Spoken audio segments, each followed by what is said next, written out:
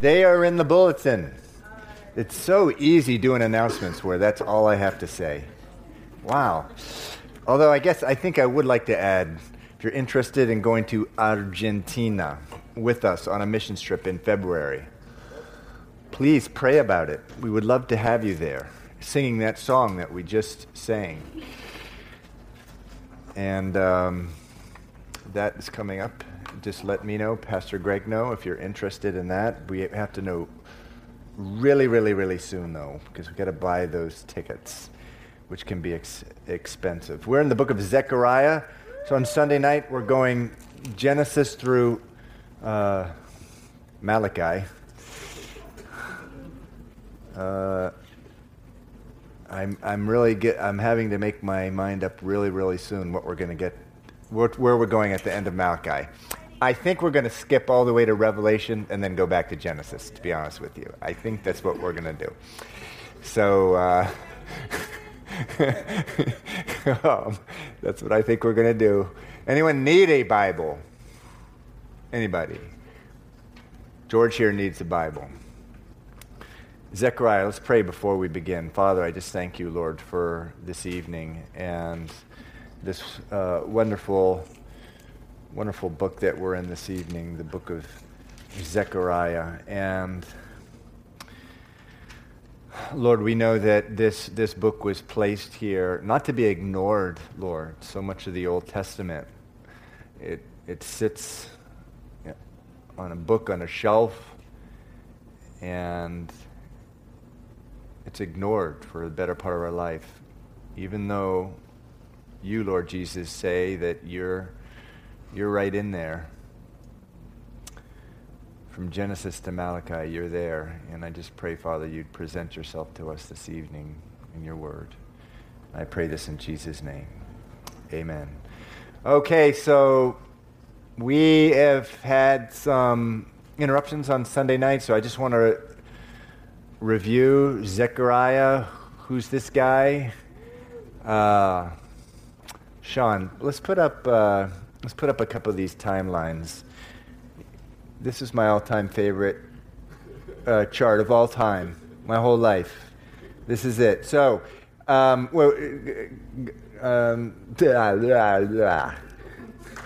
here the king. Just a little bit more. So Israel, after the time, Saul was the first king of Israel. David was God established the messianic line. He took over from Saul. Saul was a king that, the type of king that before Saul, there was no king of Israel. God wanted to be their king. He didn't want a man as their king. But they cried out to be like other nations. They wanted to have a king like other nations did. And they wanted a real tall guy, a handsome guy, and a charismatic guy.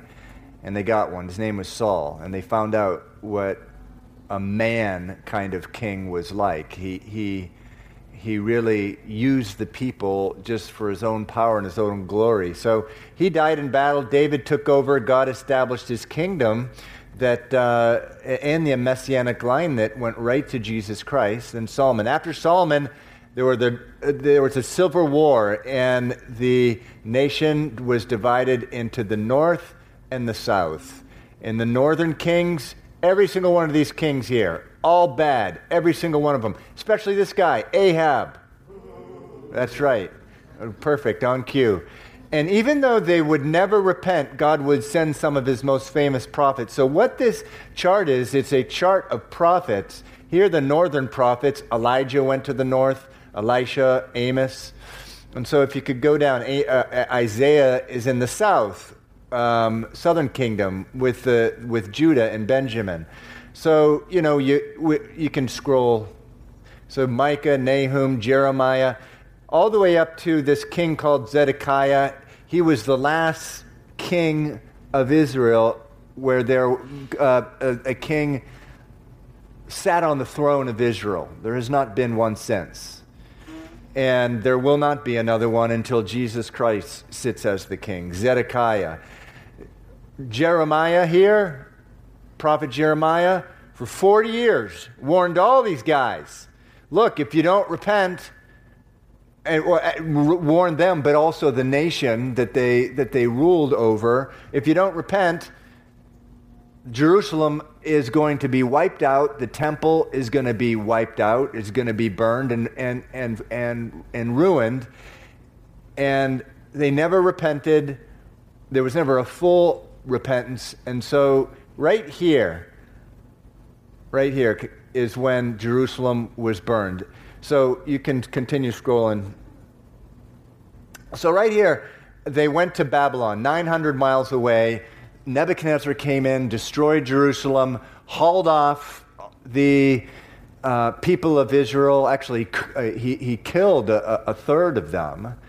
But a lot of them went back to Babylon, including Daniel, Shadrach, Meshach, and Abednego.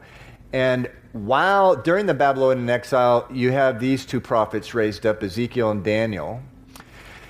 But Jeremiah prophesied here that the exile would be for 70 years. The people would be exiled to Babylon for 70 years. So after that, the Israelites come back into the land. No longer are they a sovereign nation. They don't have their own king. However, they are in the land, and they do rebuild the temple. At that time, they rebuild the walls.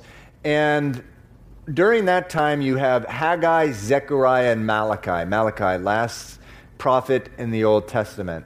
Haggai and Zechariah were two prophets that the Lord raised up in order to get the people to get on with it, to get on with their business. They have been told to come back to Jerusalem to rebuild the temple. They came back for a year or two and started the building process, but then they just stopped. They were disobedient to the Lord. Now they stopped because some soldiers showed up, but they were supposed to press on. 15 years went by, 15 years, and there was just this rubble of the former temple lying around. And Haggai gets back, and he gets back there, and he starts to rebuke them. What are you guys doing? You came back for the purpose of rebuilding the temple. You need to do what you're supposed to do. And then Zechariah, on the other hand, he came back, and what he did was share visions. He shared visions with them, wonderful visions of what God was going to do in this city, which had been flattened and burned. It was nothing but rubble. In Zechariah chapter 4, he says, now speak to that rubble, grace, grace. God's going to take that rubble, and he's going to do a great thing out of it. And that's what he does with our lives too, when we make a mess out of it and there's a big pile of rubble. Through Christ, through the blood of Christ and the Spirit of God, he takes the rubble and he makes it into something wonderful, something special. And so there you have it. I think that one's good enough, Sean. We have some other stuff that I could have shown you, but it's stuff that it's kind of like, it just interests me, and it'll just put you guys to sleep. So we will just go to chapter 8. We're in chapter 8. It says, again, the word of the Lord of hosts came, saying. So chapters 1 through 6 were really one long vision. He does get, which really occurred in one night. And then the Lord does give him a word. So like Haggai, he starts sharing a word as well. And it's a very encouraging one. Now remember, this is to an extremely defeated, discouraged people. They walk around a mountain of rubble every day, which is a reminder of their failed past, of the sin of their forefathers. That's what it was. And so now herein comes Zechariah, and he says, again, the word of the Lord came to me, saying, thus the Lord of hosts, I am zealous for Zion with a great zeal. With great fervor, I am zealous for her. Now, the King James Version says jealous. And it's unclear which word is the correct translation. One translation says One translation says zealous. The other says jealous. But to be sure, you as a born-again Christian, if you have given your life to Jesus, if you've believed in your heart that God raised him from the dead, and if you've declared with your mouth that he's the Lord, and you're a born-again Christian, you can step right into that verse and believe and understand that with great fervor, God is zealous for you. He is zealous for you. He really, really is. And I spend a lot of my time as a pastor trying to convince people of the truth of God's word, that in Christ, as we were talking about this morning, you are in the flock of God. You are a sheep. You're God's sheep. And he's zealous for his sheep. If a sheep, one, leaves the 99, he's zealous for that one. He will go and get it. He's zealous for you. But he was zealous for Jerusalem, for Zion, for Israel. And as a people who are defeated and living these defeated lives, living in this, can you imagine living in New York City with all the buildings and rubble on the ground? There's, where the people who lived there knew what it used to live like. Well, a lot of the people who returned actually were there. And they were old now, but it says they were actually there. And it says they wept at one point because they remembered how great the temple was. And hearing this as a word of encouragement, look, I'm zealous for you, Zion. I'm zealous for you, Israel. I'm going to do something about this. Verse 3 says, "Thus says the Lord, I will return to Zion. I will dwell in the midst of Jerusalem." Now, when you see that as an Old Testament believer, I will dwell in the midst of Jerusalem, that means that God's, in the Old Testament, in the New Testament, you are the temple of God's Holy Spirit. You are. 1 Corinthians chapter 3 and 1 Corinthians chapter 6 says, "Do you not realize that you are the temple of the Holy Spirit?" In the Old Testament, though, an Old Testament believer hearing this from Zechariah is thinking, wow, he's going to return to the temple, to the Holy of Holies. And the temple now, there's no temple. And so this is a prophecy that it's going to be rebuilt. "I will return to Zion and dwell in the midst of Jerusalem. Jerusalem shall be called the city of truth." That's quite a statement. The mountain of the Lord of hosts, the holy mountain, is what it's going to be called again. It says, "Thus old men and old women shall again sit in the streets of Jerusalem, each one with his staff in his hand because of great age." And so now there is a short-term fulfillment of this. There would once again be old people in the streets. Let me just continue there. It says, "Old men and old women shall again sit in the streets of Jerusalem, each one with his staff in his hand because of great age. The streets of the city shall be full of boys and girls playing in its streets." So, we have seen a taste of this in our time, where there was a time where boys and girls used to be able to play in the streets. Not so anymore. And this is sort of a sign of the downward spiral of our society. Well, there was a time where boys and girls used to play in the streets of Jerusalem, but no more. But no more. The city had been destroyed. It had been taken over basically by gang warfare circa 500 BC. It was not a safe place anymore. And the people knew it. And Zechariah is saying, no, Jerusalem's going to be rebuilt. Now, in the millennial kingdom, when Jesus returns, the Bible says that Messiah would come twice. One time to bear the sins of the people for salvation. And then he's going to come a second time. Jesus said, the last thing he said before he went up to heaven is, "I'm going to return." And when he returns, it says that he is going to establish millennial reign. He's going to rule with a rod of iron. There's going to be peace in the land. And one of the things that's going to happen is that old age will be restored. And so you'll have, just like prior to the flood, you'll have 6, 7, 800-year-old men and women walking around. Now, that's a hard thing for me to understand. I tell you what, I see in downtown Boston these billboards that say the average retirement, like 30% of you are going to live to 120. And I'm like, please, Lord, not me. Please, God. Please, God. That's not, it's prudential. Why are you doing that to me? I don't want to read that. I want to go on to be with the Lord sooner rather than later. But in the millennial reign, health will be restored.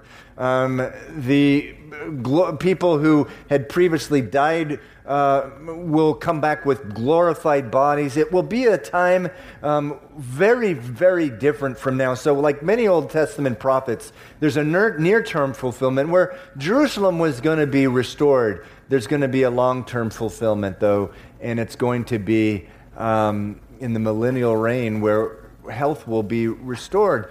Verse 6 says, "Thus says the Lord of hosts, if it is marvelous in the eyes of the remnant of this people in these days, will it also be marvelous in my eyes, says the Lord.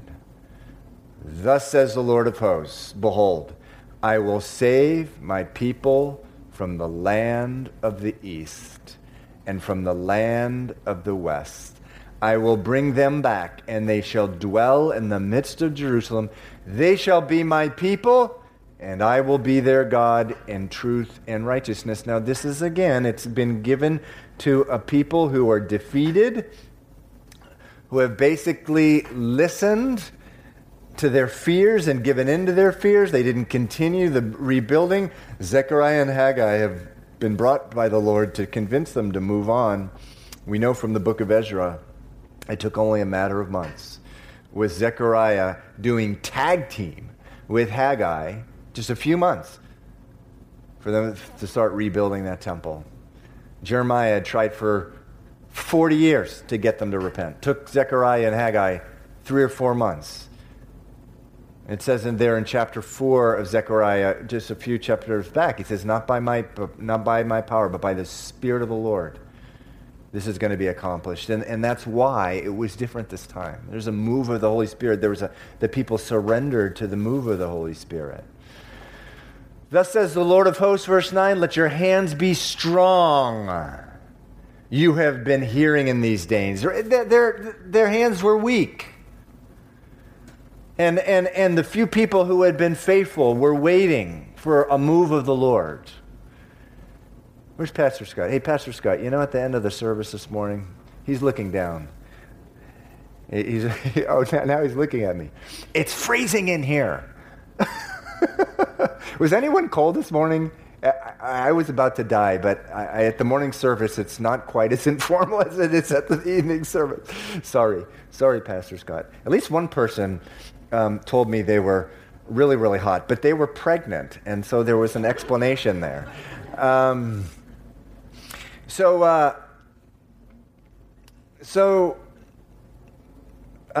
was I? Let your hands be strong, you who have been hearing in these days. So at this time, they're weak.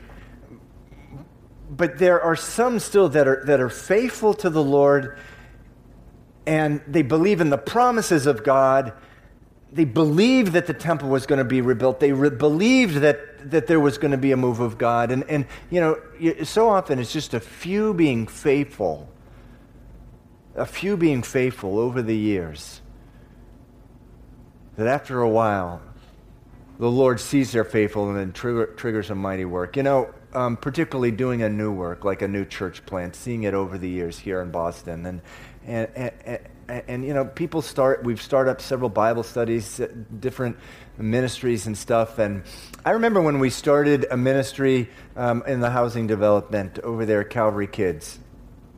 And Calvary Kids, we meet once a week, and we go into the housing development, and we teach the kids the Word of God. It's an important ministry of this church.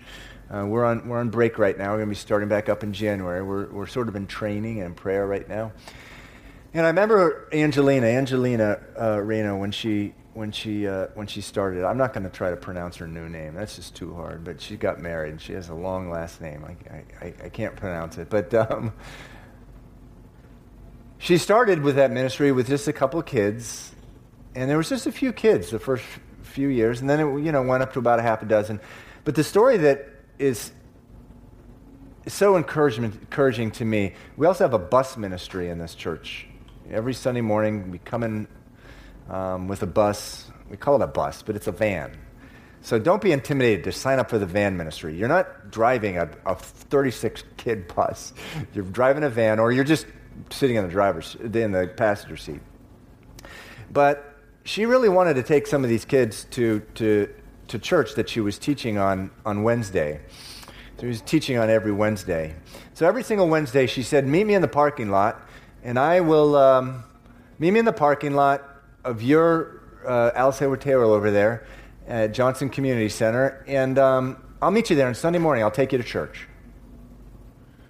So she came to me one time, and she goes, I've been doing this, sitting in this parking lot every single Sunday morning for 6 months, and I still haven't taken a kid to church.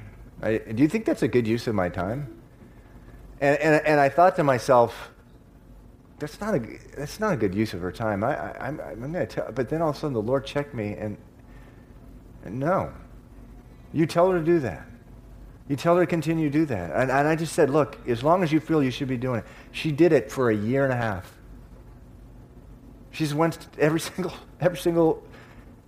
Sunday morning. She went to the empty parking lot, sat there for 5 minutes.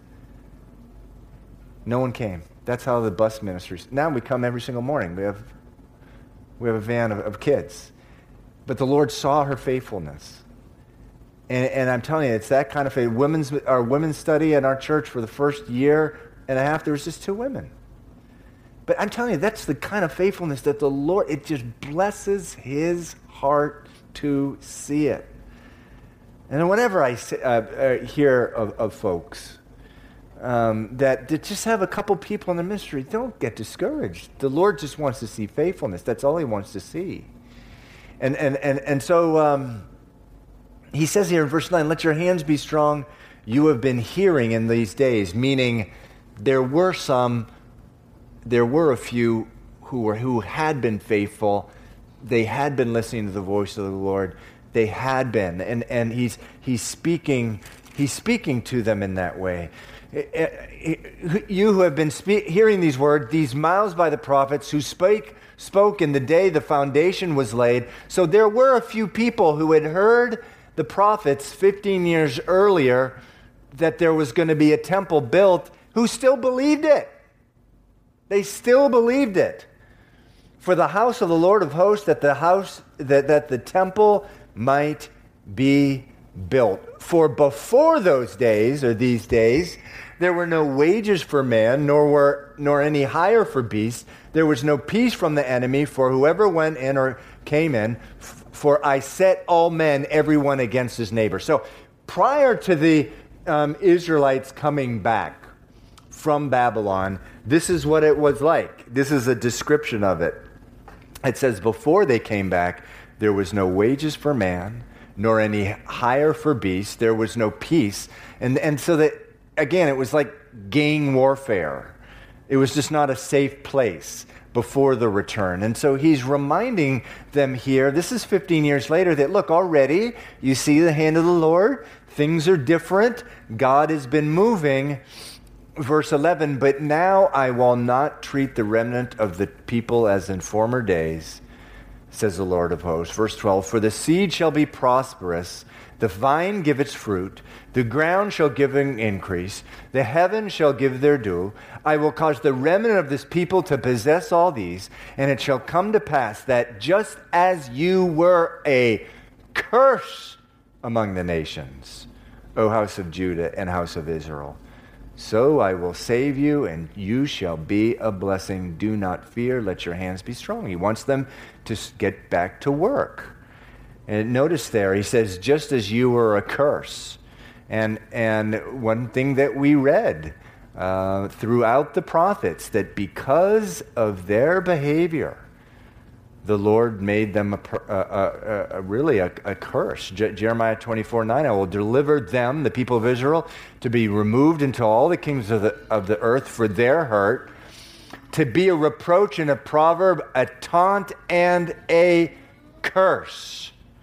And Daniel says the same thing. Yea, all Israel have transgressed thy law, even by departing, that they may not obey thy voice.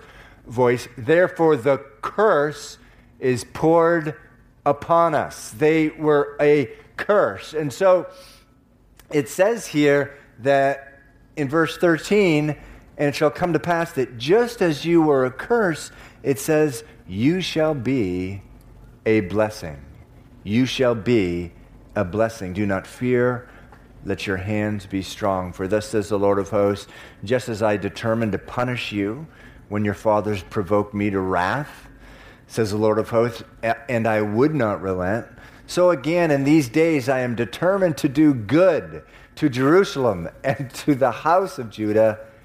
Do not fear. I tell you, the devil just wants us to live in fear.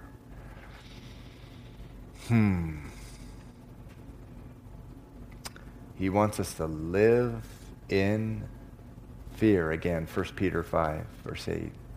Prowls around like a roaring lion, seeking whom he may devour. You know how he devours us so often? Just with fear. Fear is the snare, the trap of man, the Bible says. It does not... the Bible says he hasn't given a spirit of fear, but of righteousness. He has not given us a spirit of fear, but of love, power, and a sound mind. The opposite of sound mind is a mind gripped by fear. He's saying, do not fear. However, he's going to do this great thing to them.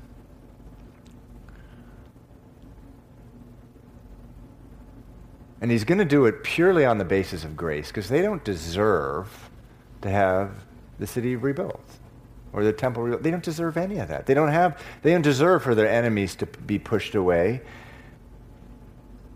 But the Lord is always, he honors his word above his name. And he's serious about his word. And so he's like, look, I'm going to do this, but I want you guys to take my word really seriously. And so he says in verse 16, these are the things you shall do. Speak each man the truth to his neighbor. Give judgment in your gates for truth, justice, and peace. Let none of you think evil in your heart against your neighbor, and do not love a false oath. For all these things I hate, says the Lord.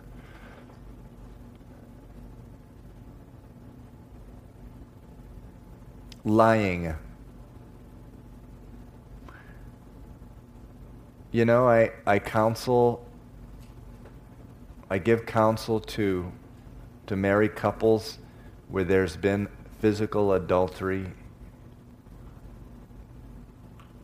And you know what's so amazing to me that I find in these counseling sessions? Every time. What I find is that what's more painful than the adultery is the lying that accompanies it. The lying. Every husband who's an adulterer is a liar. Every wife who is an adulteress is a liar. They have to lie in order to keep up the thing. And so much more damage occurs, honestly. This has been my experience through the lying than through the adultery. It's true. And when a nation is characterized by lying,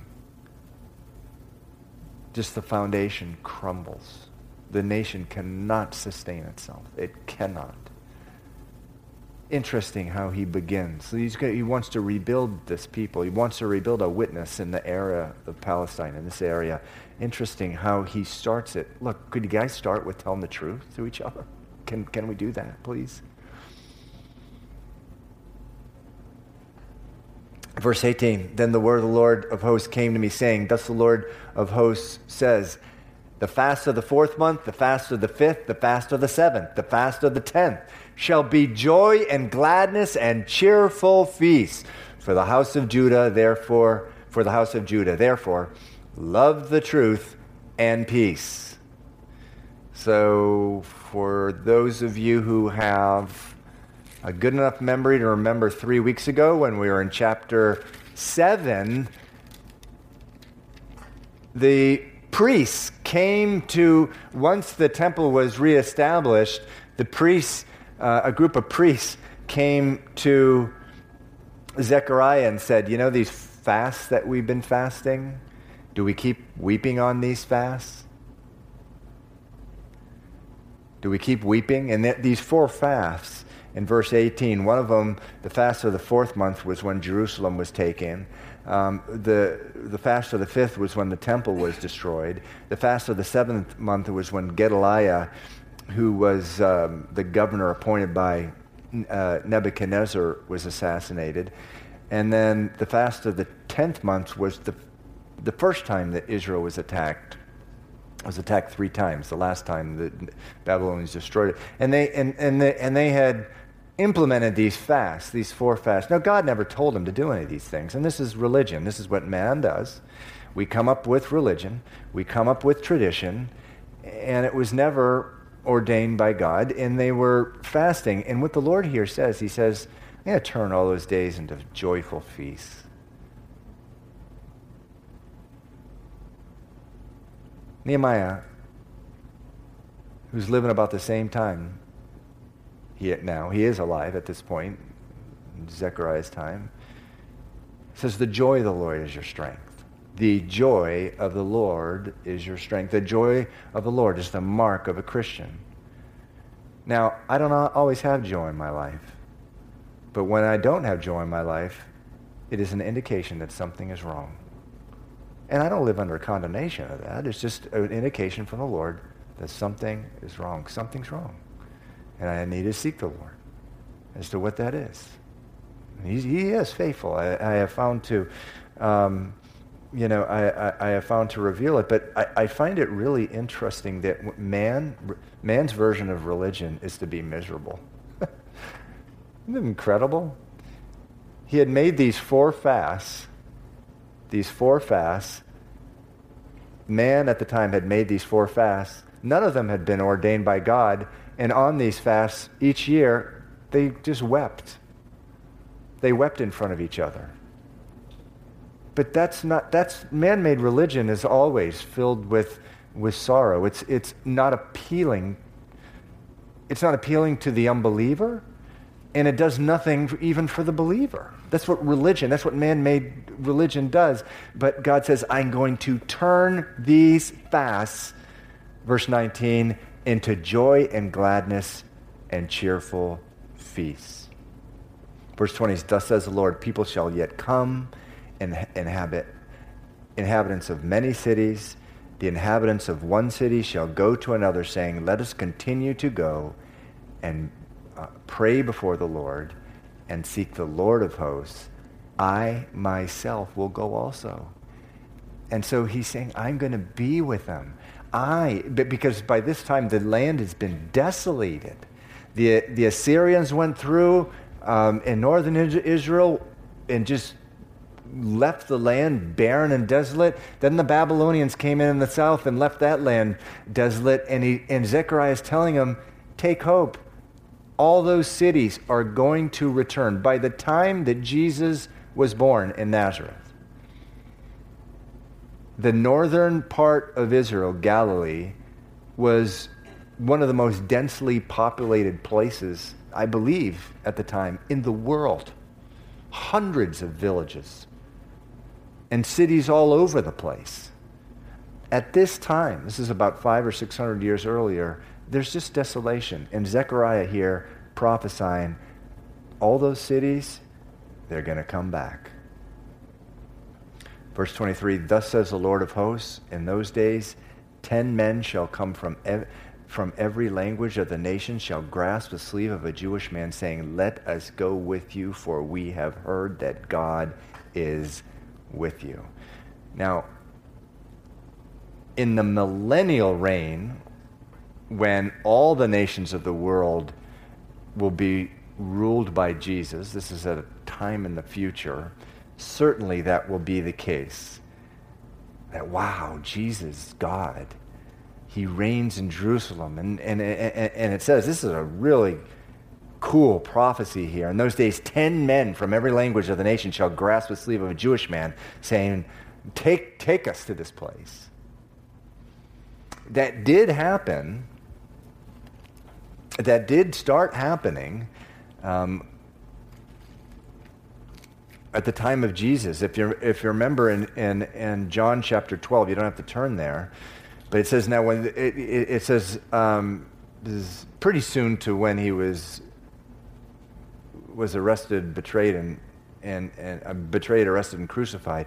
He said in John chapter 20, now there were certain Greeks among those who came up to worship at the feast, meaning the Passover. They came to Philip, who was from Bethsaida of Galilee, and asked him, Sir, we wish to see Jesus.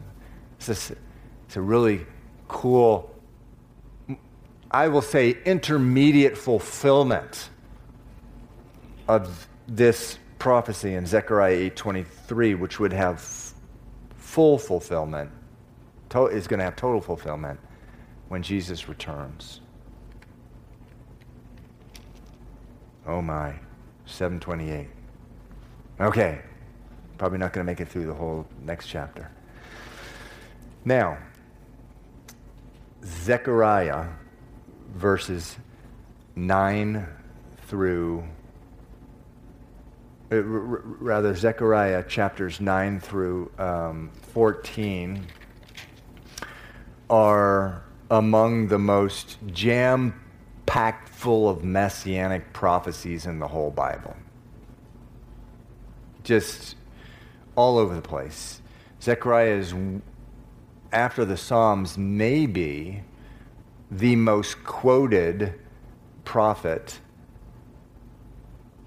in the New Testament.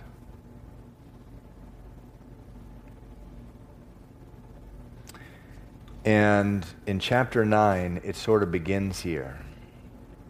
It starts off, if you remember from the book of Daniel, Daniel is given a vision while he was in Babylon and Persia. He was given a vision, a sweeping vision of all of human history until the return of Christ. And remember, there was succeeding kingdoms. First there would be the Babylonians, then there would be the Medes and the Persians. After that would be the Greeks, and after that the Romans. And then when there was a corrupted version of the Roman Empire, that's when Jesus is supposed to return. In chapter So there's a lot, actually, in the book of Daniel about Alexander the Great. And Daniel, of course, written well before Alexander the Great and the Greeks took over the world. And Zechariah is the same way. So we begin here with a prophecy about how the Greeks are going to come back and they're going to come in. It says, the burden of the word of the Lord against the land of Hadrach and Damascus, its resting place, the Syrians. For the eyes of men and all the tribes of Israel are on the Lord. Also against Hamath, which borders on it, and against Tyre and Sidon, though they are very wise. So Tyre and Sidon, that's modern-day Lebanon, I believe. The Phoenicians, known for their great scholarship and wisdom. He says, I'm going to come against it. Now, he's going to come against it using instruments that are not his people. Actually, he's going to come against it using Alexander himself. Now, the people at the time, living at the time of Zechariah, are not going to understand a lot about this stuff. But believe me, the Jews who lived at the time that Alexander came in would have been startled at the accuracy of these prophecy.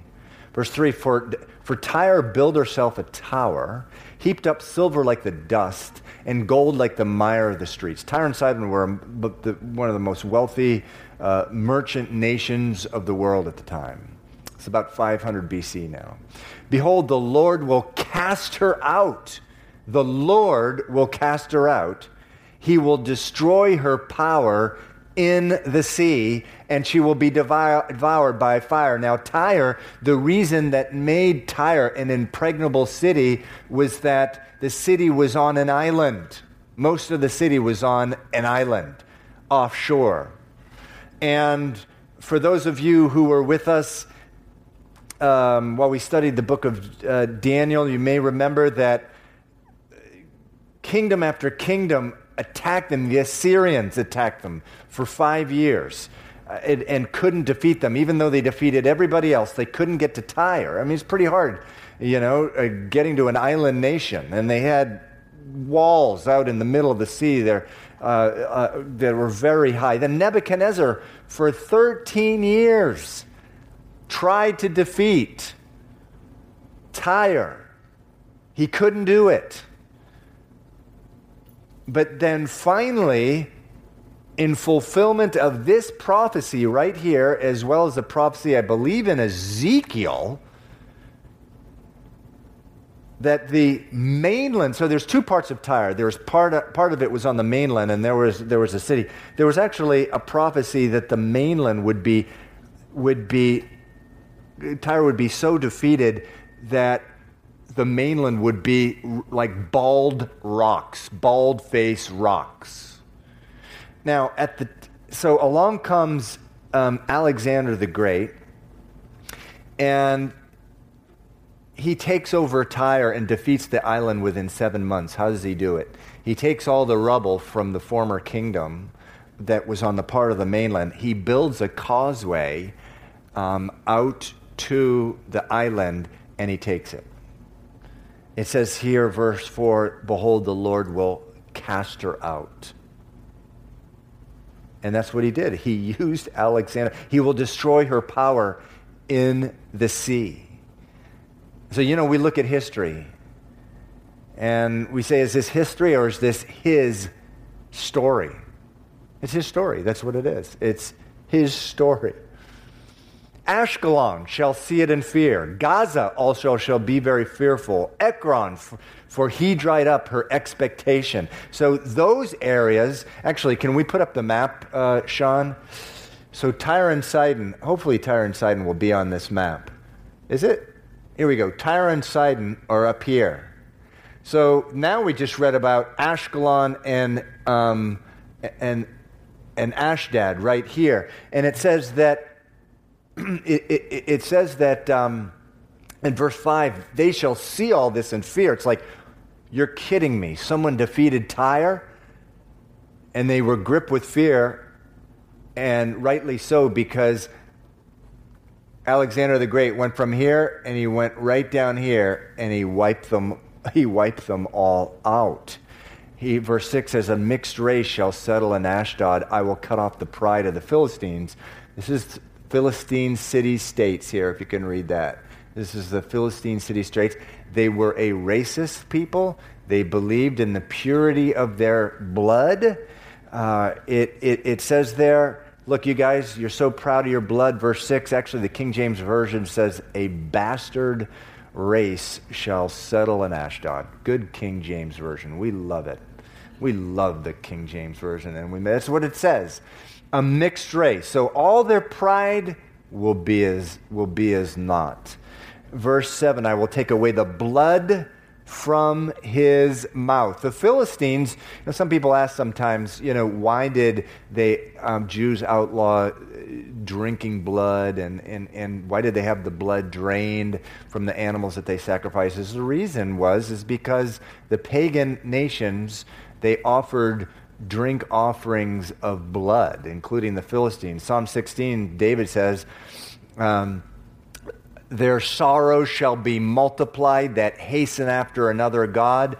Their drink offerings of blood I will not offer, nor take up their names on my lips. So that's what the reference is right there.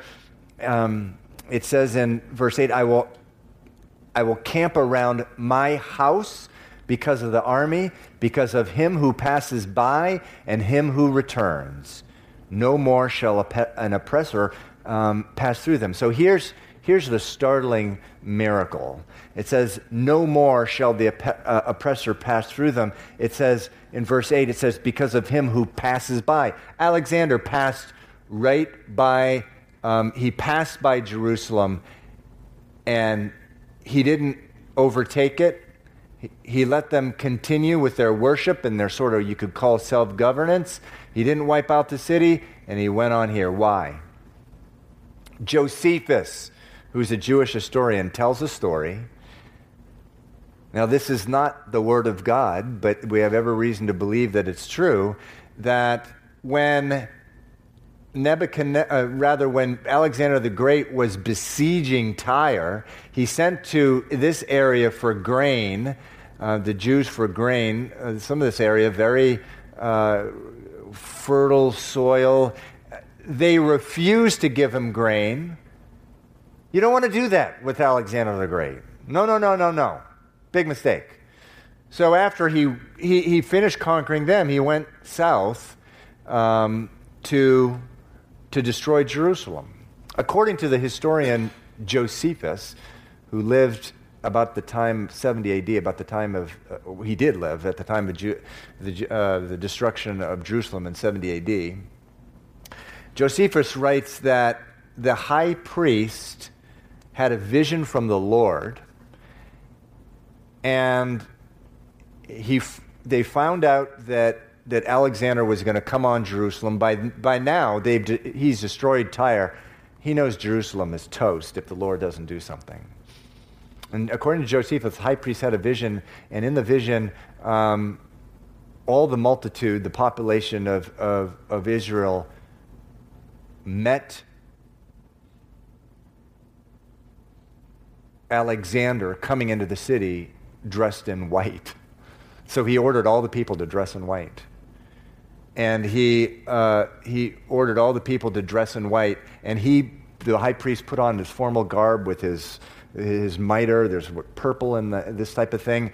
And it says that according to Josephus, when he approached the city, he was stunned at what he saw. The roads were lined with robes of white, and people in robes of white. And then he looks at the high priest, and it says at that time, Josephus says at that time, he prostrated himself before the high priest, and then he winds up talking to the high priest, and they asked him, well, why all this? Why are you prostrating yourself before their God? And as it turns out, according to Josephus, Alexander himself, when he was back in Macedon, back in Greece, had a dream of this very thing happening. This very thing happening, of the streets lined with people with white robes, of a high priest. And in that dream, he said, God told me that I was going to be the conqueror of all the earth. This is what Josephus writes. Now, there's reason to believe it because he didn't come in, Alexander didn't come in. He completely left Jerusalem untouched. In fact, he made a pact with the people of Jerusalem that they can continue their self-governance, they can continue their worship. This is an amazing thing. And note, again, in verse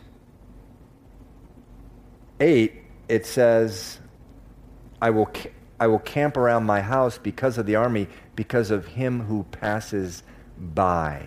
No more shall the oppressor pass through them, for now I have seen with my eyes. And so we're going to close with this very familiar passage quoted by Matthew, verse 9. Rejoice greatly, O daughter of Zion. Shout, O daughter of Jerusalem. Behold, your king is coming to you. He is just and having salvation, lowly and riding on a donkey, a colt, the foal of a donkey. Now, the Jews knew this to be a messianic prophecy. They knew it. They knew this is a reference to the Messiah. And so when Jesus was coming into Jerusalem, he knew he was king. He knew he was the Messiah. And so he told his disciples, okay, you're going to go into the city and you're going to see a donkey there. Just take it and bring it to me. And if the owner say, hey, what are you doing with my donkey? Just say, the Lord needs it. And so they went in and they started unstrapping this donkey. And the owners were like, hey, what are you doing with my donkey? The Lord needs it. Oh, okay, go for it. And so he comes in riding on a donkey. Matthew recognizes that, quotes it. The people recognize the same thing. They knew that Messiah was going to come lowly, riding on a donkey. The Bible says next time he's going to be coming in a horse. A horse of war, if you will. But the first time when he was coming, I like this, he is just having salvation. That's what Jesus did when he came into Jerusalem. He was just having salvation, lowly and riding on a donkey, a colt, the foal of a donkey. And so here, all of a sudden, as we see the prophets do throughout the Old Testament, all of a sudden, they go from, the prophets is one of the difficult things about reading the prophets in the Old Testament. They'll go from immediate fulfillment to short term, to intermediate term, to long term. Here Zechariah encourages the people there that Messiah is going to be coming into this city. You need to rebuild it. So the prophecy had a purpose then when it was given, and that was to encourage the people, and indeed they did rebuild the city. But of course it had a purpose to the people when they saw Jesus coming in Jerusalem because, wow, now's the time to shout Hosanna. And it has a purpose for us living 2,500 years later because we're so encouraged about, wow, the Lord prophesied this, through Zechariah, 500 years before Jesus came in. And it really did happen. He came in, bringing salvation to Jerusalem. So we will pick it up in verse 10 next week.